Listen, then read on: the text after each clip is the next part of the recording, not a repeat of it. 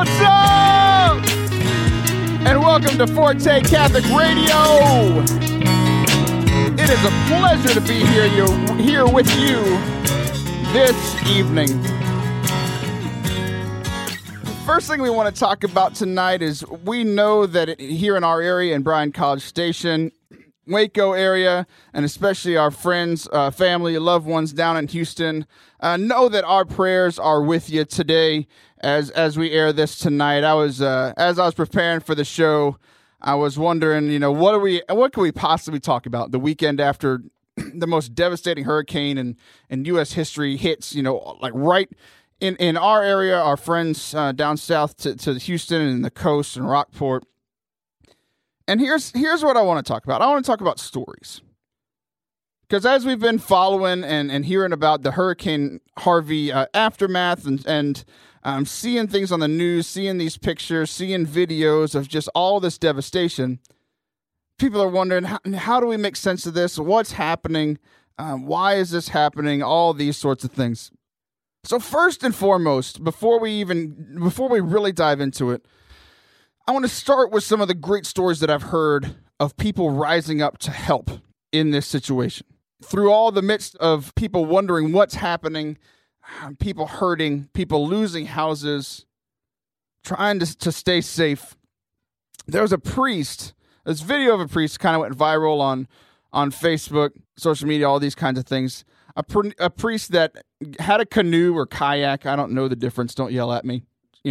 A boat that you paddle in. And in the midst of the storm on Sunday, in the flooding in Houston, he was paddling around and bringing the Eucharist to people who were stranded, stuck in their house. The Cardinal Archbishop of the Archdiocese of Houston, he sent out this message on Sunday. It was like, heed the warnings of local officials, like, don't risk your life to go to mass. Like, don't go through the high water. Stay at home.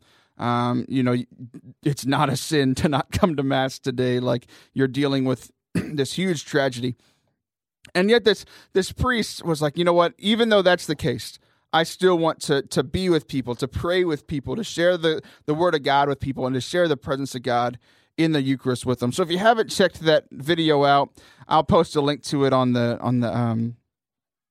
the post for the podcast of this episode, so you can check it out. It's just beautiful seeing a man of God wanting to bring God to these people in this difficult situation.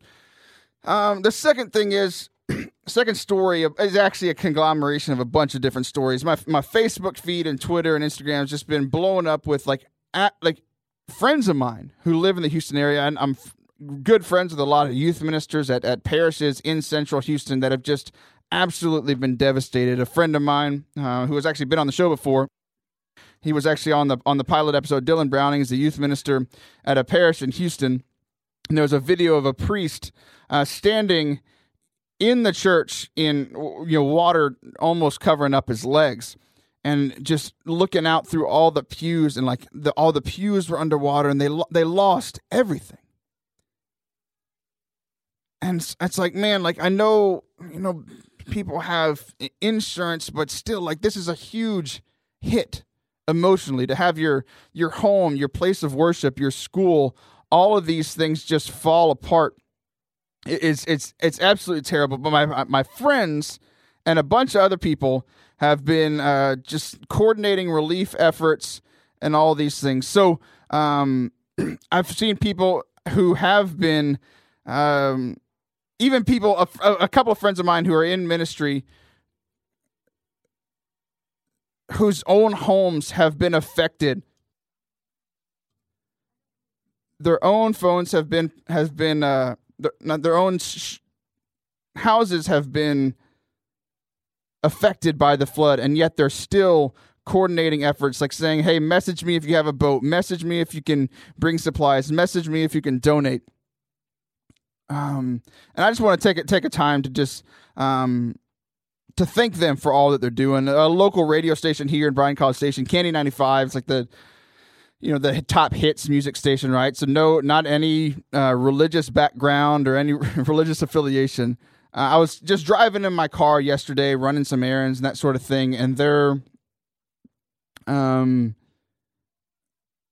they were having people drop off things that a bunch of shelters in the Houston area needed. They needed baby wipes and diapers, and they needed all these a list of all these other things, these necessities, blankets, and all this kind of stuff, towels.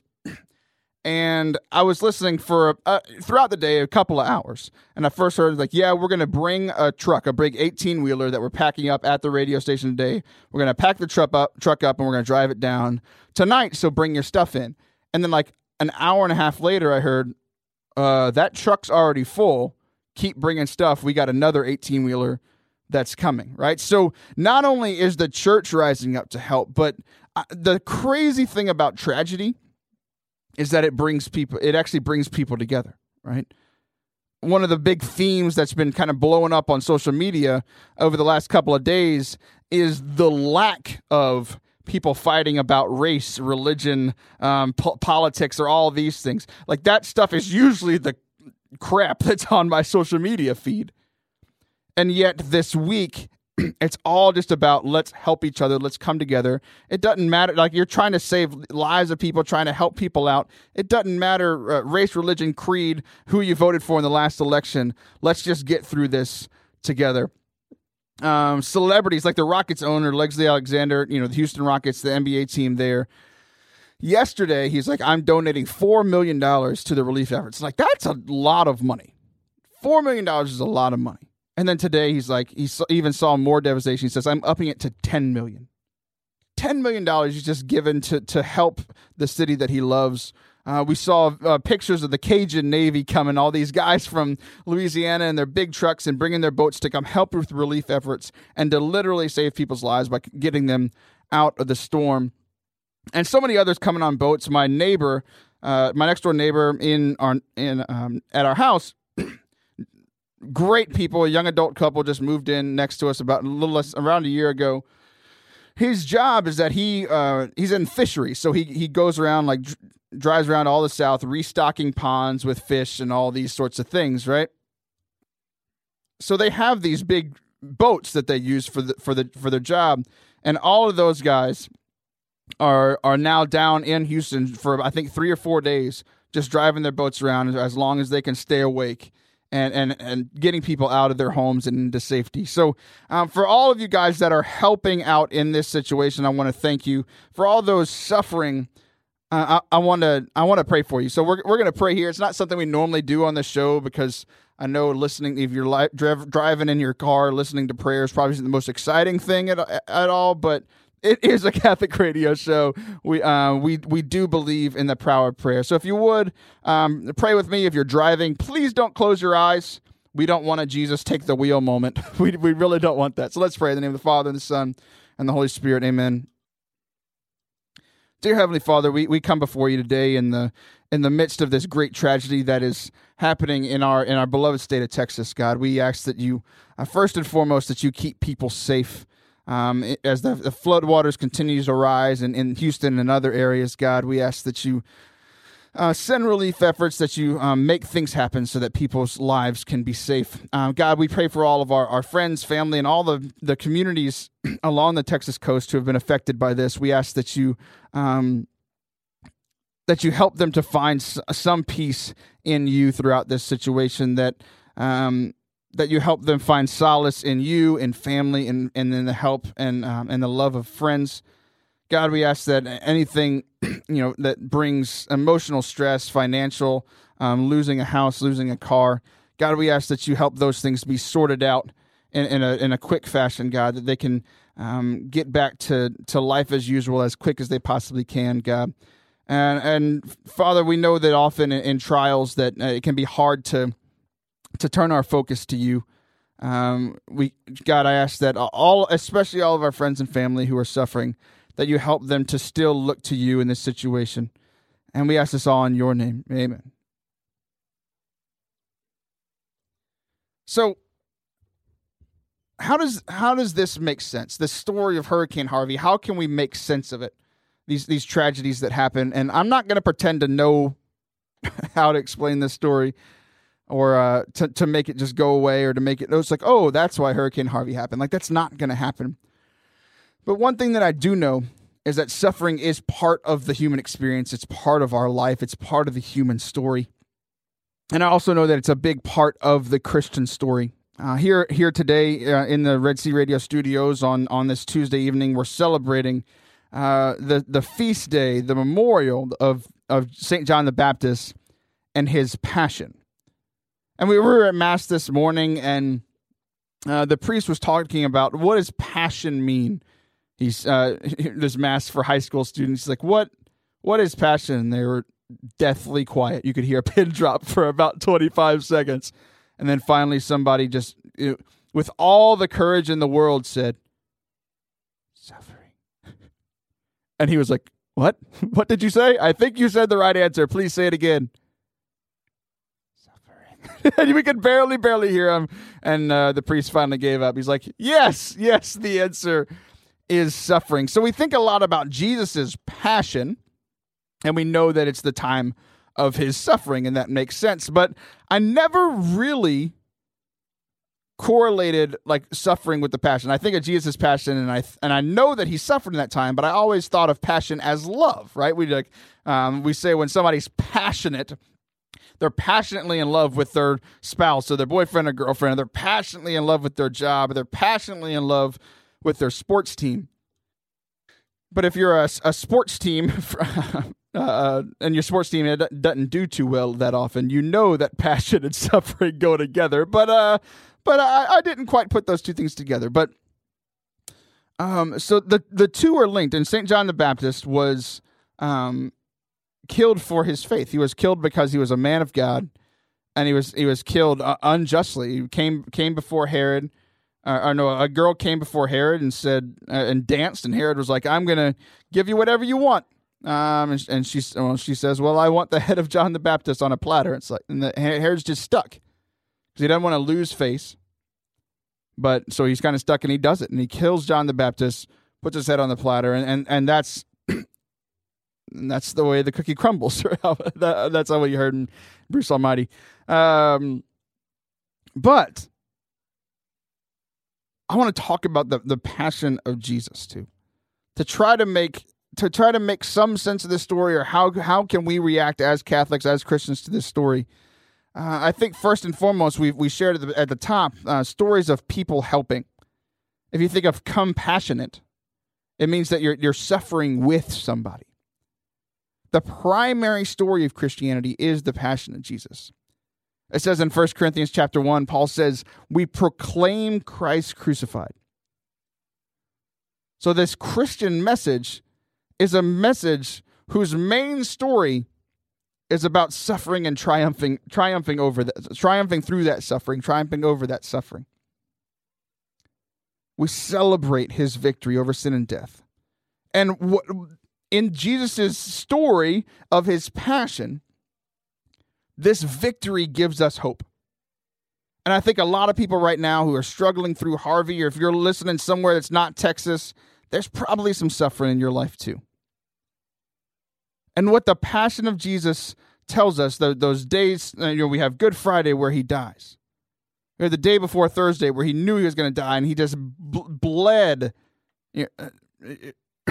sweat blood, because he's just so nervous about what was happening, and anxiety. And I think a lot of us can connect with the anxiety of Jesus not knowing what's going to happen next, or knowing that tomorrow your house is gone, but you can't do anything about it. And then Friday, he dies, and the apostles run away, the followers of Jesus, and that's who we are, right? We put ourselves in the story there.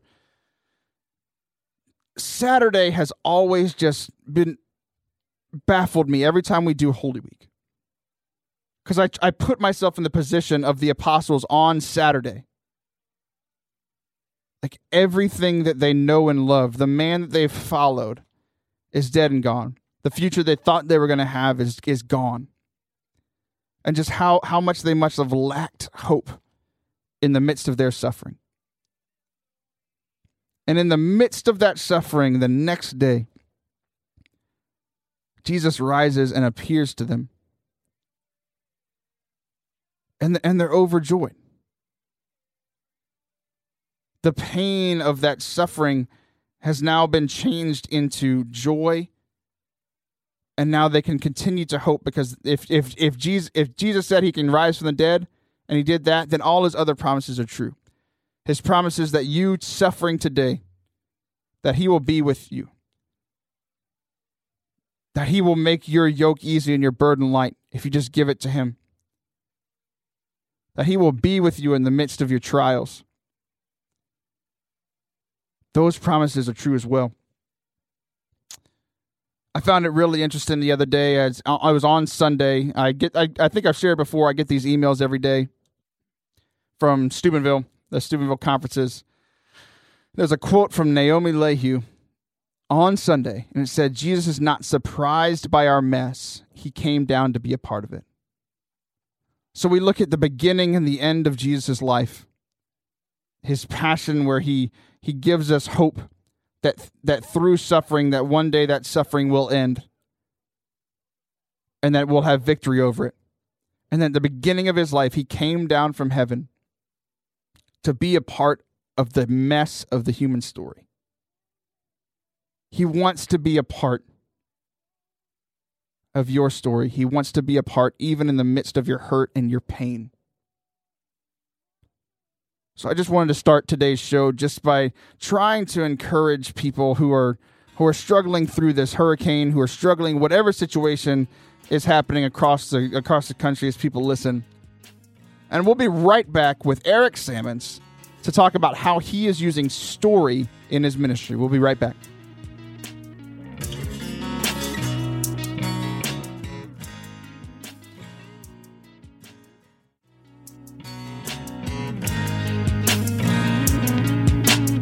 All right, we are back to Forte Catholic. As promised, we are back here with a good friend of mine who's actually been on the show before. His name is Eric Sammons. We're getting him on the line here. He has written a new book that I want to talk to you about. For those of you who have not heard him before, he is a great, great guy. We're getting him on the line on Skype here. He was on the show with us back on episode 32 about 3 months ago, and he had one of the most creative book titles I've ever heard, called The Old Evangelization. And we're going to talk about his new book today. Eric, you on the line there? Can we hear you? I am here. Perfect. It's great to have you here. Before we dive into your book, I do want to talk about something that you are passionate about. In the last segment, we talked about the word passion and how it's connected to the word suffering. And you're a big baseball fan. You're a Cincinnati. I know where this is going. You're a big baseball fan, big Cincinnati Reds fan. I was looking on your blog. You have all kind of stuff about faith that we'll get into. But before we get to the faith stuff, we got to address the baseball stuff. And you are a Reds fan, and you've gone to many games. And on your recent post, you posted the record of the games of the Reds that you've gone to. Why don't you share that with our audience real quick? Well, I'd prefer not to. I'll just put it this way. I think the Reds are going to try to pay me not to come to their games in the future. When I go, they don't do so well. And, the truth is they haven't been a very good team for most of my adult life, at least. And so, yeah, it's not good. Let me see. Actually, I have it right here. They're 8-17. 8-17. That's terrible. Yeah, so your part-time job is not going to Reds games from here on out. Exactly. I think they should pay me for that. Maybe I should contact them about that. The funny thing is, I've watched games with the Pittsburgh Pirates 5 times. And I don't even like the Pirates, but I've lived near Pittsburgh for a while, and I've seen them play the Reds and other places, and they're 5-0 in games I go to. And so it's like, what the heck? That's how the world works, I guess. It's a little bit of that suffering to your life. That is my little bit of suffering. Yeah. And I know it was interesting too, because you did post another blog about your favorite baseball teams, and before I agreed to have you on again, I went and looked to see how our hometown Houston Astros fared on your list. And here's verbatim your quote. "For years, the Astros were on my meh list, M-E-H. And I was like, all right, come on, man. But their recent run of success and their young players make them enjoyable to watch. So, Eric, you are on the show not only because you've written a great book that you're going to share with us about, but because the Astros are not on your meh list. They are not. I mean, how can you not like Altuve and and Springer and all the other guys? So yeah, I have now in Correa. Although I'm a big Lindor fan, I had to give props to Correa. So yes, I definitely. In fact, I picked them to make it to the World Series this year. At the beginning of the year, I picked the Cubs Astros World Series. I didn't pick the Cubs to win it, but I did pick the Astros to be in the World Series. So there you go. The Cubs aren't looking too good, but I think the Astros will hopefully make it there. Yeah, so let's dive into the book, right? It's called The Profession. Before we even get into what it's about, I want you to share, because it's a work of fiction, right? It's similar to like how C.S. Lewis wrote fiction to teach about faith. That's essentially what you're doing here. So we want to talk about the importance of story, the importance of the arts, like you're writing, and how you are using this medium to share the faith. Right. So it is my first time I've written fiction, and I really would say there were kind of two driving forces to writing it. One is I just always wanted to do this. I mean, I think every writer of any type will tell you they would like to write a fictional story or more, a lot of fictional stories. And I'm the same way. All my books in the past and all my writings have always been nonfiction about Catholic topics or about baseball or technology or whatever the case may be. But I've always kind of had ideas for stories in my head. So I've always wanted to write one. So that's the first thing. I just wanted to do it. The second thing, though, was I've seen that in my work of evangelization over the past 20 plus years, I've seen there's lots of people we just can't reach through kind of our typical ways of doing it. In other words, there's a lot of people who just won't read a Scott Hahn book, as good as they are and as accessible as they are. Like a Scott Hahn book is very accessible to the kind of average person, but they just won't pick that up. Because a lot of people just don't read nonfiction, and they don't want to read a quote unquote theology book, but they will read a good story. And and let's be honest, in today's world, a short story particularly, because people don't necessarily have the attention span even for a longer story. So that's why I thought, hey, here's a way I can maybe say something about the faith in hopefully a good story. Yeah, and I started reading some of it before the show today, and then I had to do another interview, so I didn't get to finish it like I planned on. But why don't you share the idea of it, because I got into it, and it's already kind of gotten its hooks into me a little bit. So what's the setup for this story? Because I think the idea is absolutely very, very interesting. So it's set about 30 years in the future, in 2049. I've always been myself a fan of futuristic science fiction type stories. And so it's set about 30 years in the future, and it's based in America. But in Europe, basically at this point, Islamic caliphates have taken over all of continental Europe. And so they're making incursions into the United States as well. And so it's a situation where it's trying to project what could happen based upon what's happening today, what could happen in the future. Now, the story itself, though, isn't about geopolitical forces or anything like that. It's more the story of a regular guy, a Catholic who's a computer programmer. And so he basically is kind of thrust into a situation that leads him to make very difficult and life-changing choices in his own life based upon this kind of environment of Islam having taken over Europe and basically trying to make the same effort to do the same in America. And it's really interesting because it's a very powerful topic, right? There's a lot of times Christianity and Islam, as you said, these books can be written and they don't look like the most enticing things, or I can look at them and be like, that book's probably going to be heavily slanted or one way or the other, depending on who's writing it or not. But I think stories can really get into the midst of how does this connect to someone's real life, so that I can see how it connects to my real life. And as you said, it focuses in on this man named Philip. So it focuses in on a very personal story. He's caught up in this clash of cultures that becomes personal.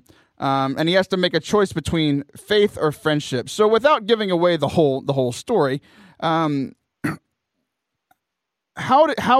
does he struggle with Islam being a Catholic person? What happens is he finds out his best friend growing up has converted to Islam. And so that kind of shocks him as a Catholic and what's going on in the world. But he's not, Philip isn't a anti-Muslim person or anything like that. He's just kind of like most people would be. They're just like, well, they exist. They're becoming more and more powerful, maybe a little worried about it, but kind of like doesn't really know what to think. So he's not sure what to think. And then later in the story, though, he's confronted and he kind of has to make a decision. I don't want to give out too much of that part, but he has to make a decision about what he really believes, what's important to him. And I think, the one thing you don't want to do, and this is always the struggle when you write a fictional story that has a Christian message, is you have to tell a good story first and foremost. The danger, and you see this in a lot of evangelical Christian fiction, is they're more about the message than they are about the story. And so really it becomes a preachy type of book. And you don't want that. You want it to be where anybody could read the story. They don't have to be a practicing Catholic or Christian to enjoy the story. And that's kind of the whole point of evangelization aspect of it is you want this to be read by anybody. I mean, I want an atheist to be able to read this and say, this was a good story. I found myself identifying with Philip, with the main character. I found myself empathizing with him, whatever the case may be.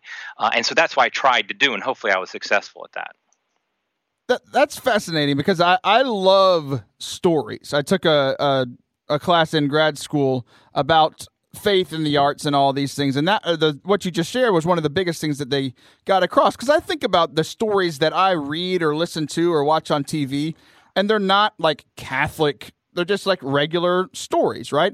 And I'm able to connect with them, and they do impact my life. And with a Catholic worldview, I can be like, okay, this is how I can connect this to my faith and all these sorts of things, or that part definitely isn't part of the faith, or along these sorts of lines. And I think one of the problems that, as you alluded to, that I have, especially with like Christian movies, is that they say that they're trying to evangelize, but like everybody that's not a super devout Christian in a lot of stories like this are bad guys, or like they either die or they all convert and have beautiful lives at the end. It's like that can happen, but that's not most of the time how things go. It's not real, and I think what it does is just kind of build Christians up and make them feel good, but it doesn't. But the non-Christian that goes to this movie is like, well, that was stupid, So exactly. So what is? Yeah, and go ahead. I was just going to say yes, and that's why I'm like the Philip's friend he grew up with that becomes Muslim. I wanted to make him sympathetic to the reader. I didn't want him to come across as, okay, well, he's a Muslim, therefore he's the bad guy. In fact, that was kind of one of my main things I was trying to do there, is I didn't want him to be a caricature or like one-dimensional. I wanted people to say like they could kind of see where he's coming from and maybe empathize with him a little bit too, because I think in real life that's the way it is, that people aren't. I mean, there are some people, maybe Osama bin Laden or something, that is, kind of, they're the evil one. But for most people, you have good and you have bad mixed all in, and people are trying to do the right thing, and they might be doing something terrible but think they're doing the right thing. All those things we have to kind of recognize as part of the human condition. And the people who are good, so to speak, maybe the Catholic or whatever, he might be doing some things that he shouldn't be doing, and he might be making mistakes. And I think that's just that's the way life is. And so I think a good story would tell it like that. But like you said, some of these movies or books that are caricatures that are like basically Christian good, everybody else bad, that's not real life in the end.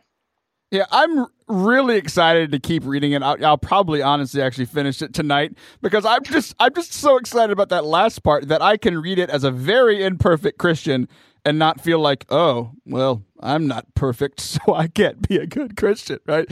So right. I'm really glad that you have that. So let's take a step back and look at this the issue on a macro level. So what are some of the ways, like living out our faith in a world that doesn't agree with us? You're looking in the future and I think probably following a trend of where living out faith in Europe and in America used to be the thing to do, even up to 20, 30, 40, 50 years ago, however long you want to go back. And you're looking 20, 30, 40 years into the future. So I think people listening today would need to know and be prepared for how to live out our faith in a culture that says to do otherwise. So what would you share with the people listening today, either on the radio or on the podcast? How are we as Catholics called to to essentially be in the world, not of the world. How are we supposed to respond when the culture says, don't be Catholic? I would say the first thing is to recognize that it's not easy. If you think it's easy, you're probably not doing it. And today is the feast of the beheading of St. John the Baptist. And why was he killed? He was killed because he publicly proclaimed an invalid marriage was invalid by a leader, King Herod. And that has a very something to tell us today, because that's what we're being asked to do. We're being asked to say things like, oh, this marriage, so-called marriage of two men is actually a marriage, or this, divorced and remarried person is actually married when they're not. These are tough things, and the world is telling us you can't say that. Not only can you not believe it, you cannot say anything to question that, or else you could lose your job. You could be shunned by others. You could basically be outed on Twitter or whatever and social media, and all of a sudden not be able to get employment, and all these things can happen to you. And so the one thing we always have to remember is being faithful to Christ might have us end up in the same situation as St. John the Baptist, unfortunately. Now that's kind of, I start with the downer part, I guess, but it's true, and we have to remember that. But I also think it's a matter of, if we are faithful to Christ, we will receive the graces we need to be strong and to be joyful about it. Because ultimately, that's really the key, is being joyful about it. That when we say things like, "Okay, this is not really a marriage," it's a very negative thing in the eyes of the world. But what we really also should be doing is saying, but here's what marriage really is, and here's why marriage is the way it is, because the way God set it up, because it's the flowering of the human person. It allows families to be whole. It's best for kids, all these things that are all positives. So I think if we're joyful about that and proclaiming it, even in our sufferings, which we might encounter, we still have that deep joy that makes it possible. Because I think if we don't have that joy, honestly, the sufferings could get too much, and we give up, and we just become we despair, and we definitely don't want to do that. Yeah, absolutely. And in the first segment of today's show, we were talking about the suffering, here locally from Hurricane Harvey, right, and how to respond to these big disasters, or to like the John the Baptist situation, how to respond to, it's like, oh, like my head's going to get cut off. Like I don't want that in my future. But I mean, we have to be prepared for ultimately, giving our lives for our faith, or even in the day in and day out. I think I heard a youth minister tell me once that, a lot of us can stand up and say, oh yeah, I'll be martyred, I'll stand up, I'll die, I'll suffer for Christ. And then he stood up and said, well, will you suffer in your day-to-day life? Will you die to Christ in the everyday? And I think, that just always has stuck with me, that being able to have this joy and to find the joy that you talked about, the joy in the Lord that's deeper than any happiness, because like Hurricane Harvey did not bring happiness, but we can still have this deep and embedded joy. We're talking with Eric Sammons about his new book called The Profession. You can find it on Amazon.com. Eric, how else can the people connect with you? Well, if you just go to my website, ericsammons.com, you can find all my writings. And actually, for a limited time right now, you can actually download The Profession for free from my website. So it's only 99 cents on Amazon, but if you want to download it for free, just go to my website, ericsammons.com, and you can do that. You're only doing that for me, right? It's because you came on Forte Catholic. It's well, okay. I've had it free. I won't make you lie on Catholic radio. But yeah, check out his website. Eric, I really love all the things you're doing, how you're able to take all of your gifts, so, your Catholicism, your writing, your speaking, your podcast, books, and obviously your love for baseball. So Eric, thank you for coming on. I really do appreciate it. And we'll talk to you next time. Thank you very much. I appreciate it. God bless. God bless you. All right, Eric, thanks again for coming on. I really appreciate your time. He's a fantastic man. If you missed him on the last time he was on, go check it out on podcast episode 32. You can find it on ForteCatholic.com, on iTunes, on SoundCloud, however you want to listen to the podcast. Go check out his book. He's an awesome, awesome dude. And we will be right back here after the break for our final segment of Forte Catholic for the evening.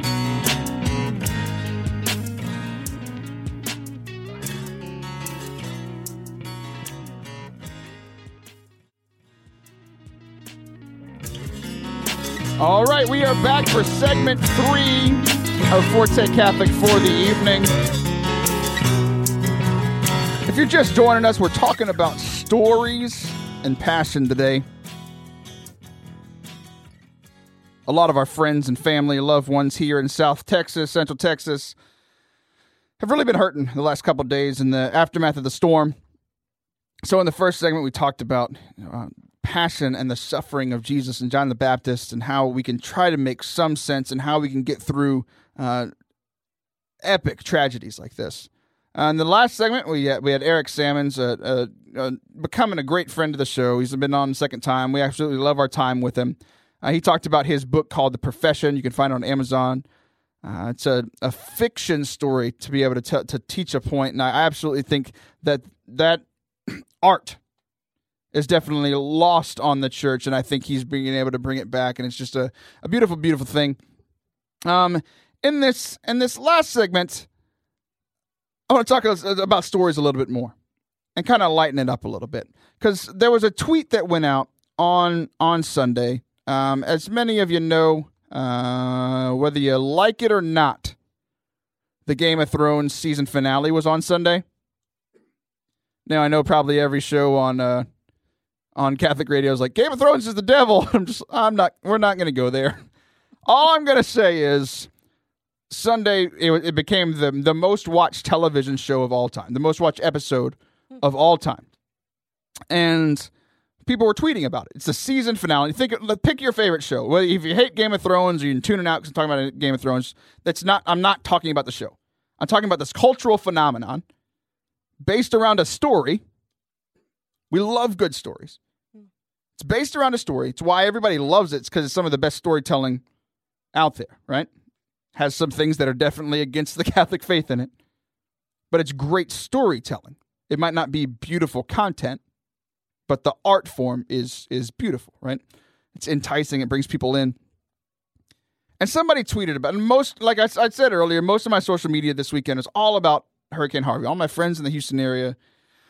And for the most part, it was beautiful on social media. People sharing real stories, even of hurt, sharing stories about, we're going to get through this. God's still good. Beautiful stories of people helping each other out.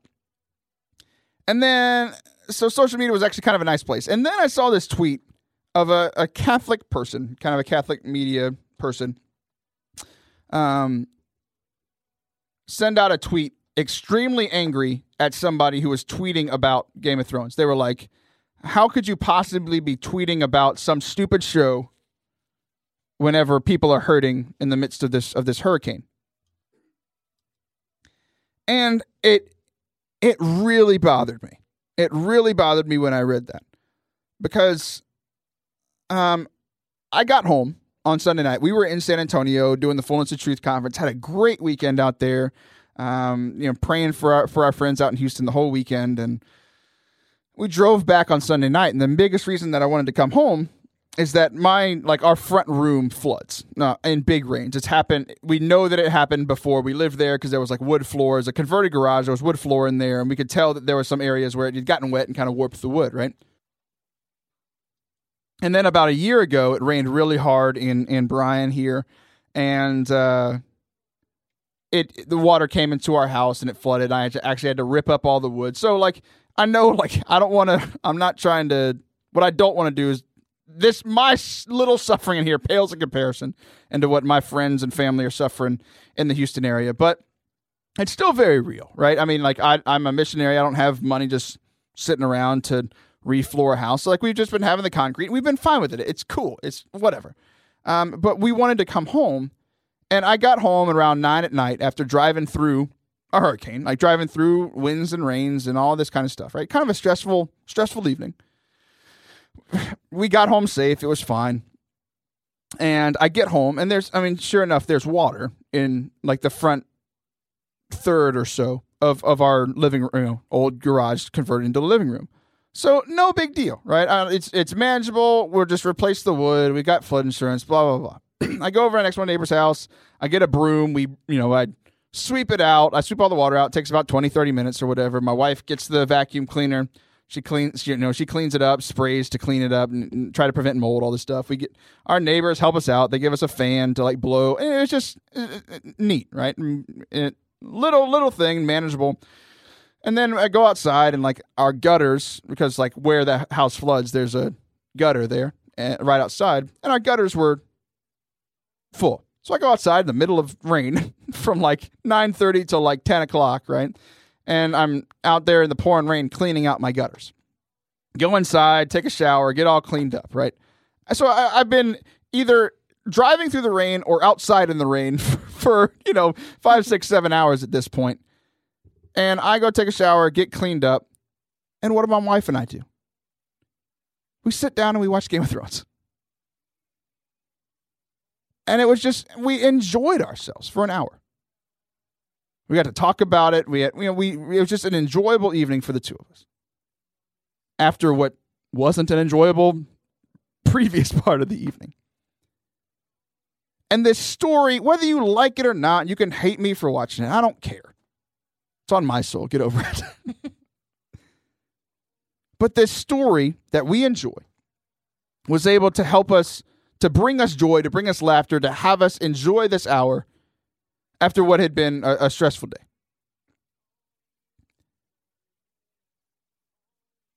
So whether you hate or love Game of Thrones or whatever, stories can lift us up, they can inspire us, they can help us relax, and they can take us to new worlds. It was nice to go to a fantasy world for about an hour. We can't stay there, but it's nice to go there for a little while, right? So what we're going to do in this last segment is talk about just some stories that have happened in our life that's kind of surrounding faith, some funny, some serious, just to kind of to lift up the show. And if you're listening and you've been suffering from the hurricane, I just hope you're able to just laugh with us and just escape for the next 10 minutes. Deal? Deal. All right. So the first story that I want to share has to do with the hurricane, actually. And I shared earlier about how much I love watching Texans just unite and come together to help each other out. Texans are also hilarious. And even we talked in the last segment with Eric about the ability to have joy in the midst of suffering. And I saw on my Instagram right before the show started this picture, and I'll reshare it so you can see it. You can follow me on Instagram at Taylor Schroll or at Twitter at Taylor Schroll. It was a Whataburger sign in the midst of all this flooding, and you could tell that there were strong winds. And this big W. If you're not from Texas, I apologize till you get here. Please, your life will be so much better. If you are, you know that Whataburger is Texas, right? So this is this big orange and white W.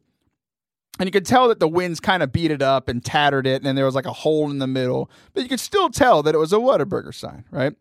And somebody captioned this picture, gave proof to the night that our flag was still there. Kind of, comparing it to this battle that happened overnight and all these things in our country's history. And that, that flag, it still stood. It's still our beacon of hope, and we won, right? And I think that's what they were getting at, right?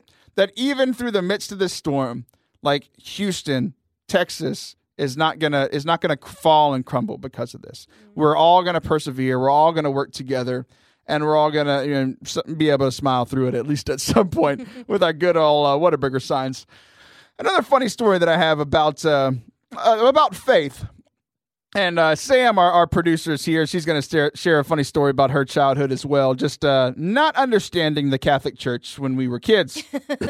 The church can be a confusing time. So confusing. Confusing thing at times for all of us, but especially for us as kids. So, little Taylor, and not so little Taylor, it's actually pretty embarrassing how long I believed this. I would guess that I believed the story that I'm about to tell you until junior high, early high school. I think it might have even been early high school. Embarrassingly late. So I grew up going to mass, and I would hear the priest give a homily every year or two about euthanasia. And I was like, okay, it's not like a laughing matter subject, right? It's about like we believe that we're pro-life. We believe in that God gave us life from conception to natural death, and euthanasia gets in the way of that because it's ending a life before it should, right? Right. That's what I know now. Oh, no. I was real confused because I heard the gospel message. I heard that Jesus, loved people. He welcomed the outsiders. Right. So I couldn't understand how all these good things in the gospel and how this same guy in his church could be against little Asian kids. What? All the youth in Asia. Oh, so no. I would always hear that the church was against euthanasia, and I didn't know that was one word. Right. I thought the church was against youth in Asia. And I was learning things in school that people in China can only have one kid. And I was like, are we for that? I was so confused about why the church was against youth in Asia. No. So if you're ever confused in the church, know that I've been right there with you. And Sam, so that I'm not the only person embarrassed on my own show, why don't you share your story about growing up in church and maybe misunderstanding something that you learned as a kid? Yeah, I was actually in Catholic school at the time, and we were taking a test on the commandments. And the question was, what is the greatest commandment of all? And it was answer choices. And I got that question wrong. I said, honor your father and mother. That's good. I mean, you're close. Honor your father and mother. No other God before God. Yeah, same thing. And so I actually had to take it home and get it signed by my mom. And my mom wrote, I see nothing wrong with this answer. So, I'm up there with you, Taylor. I'm up there with you. You heard it here first. There are idiots running Forte Catholic. All of us are not good people. So the people that believe that tuned out when I said I watched Game of Thrones. It's okay. We're fine now. The next story that I want to share about a little funny moment this happened in church, and it was one of those live streaming churches. So in college, I've talked before that I was highly involved with Catholic ministry on campus, but I actually was involved in a non-denominational ministry off campus, and really grew my prayer life, my love for Scripture, all these sorts of things. Well, one of my friends in this non-denominational ministry was a worship leader for this huge megachurch in San Antonio. Mm-hmm. And it was live streamed and all these things, right? And there was this popular song, probably popular a little bit before I was in college, but they still played it in college. It was called Breathe. Oh. This is the air I breathe, your holy presence living in me, right? And she was singing that song in this huge megachurch live on TV. Okay. And the chorus goes, and I'm desperate for you, Lord. Right? Right. Okay. Right. She went, and I will always love you. No. And you can see she was so into the song and into worship, right? You can see her eyes opened. I believe it was right at the moment she said you, and she's just extreme fear. I mean, she just went Whitney Houston on them. What have I done? And then she just played it off and kept going. Because if you think about it, and I will always love you is still a great worship lyric. Yeah, I guess so. Another funny moment in church.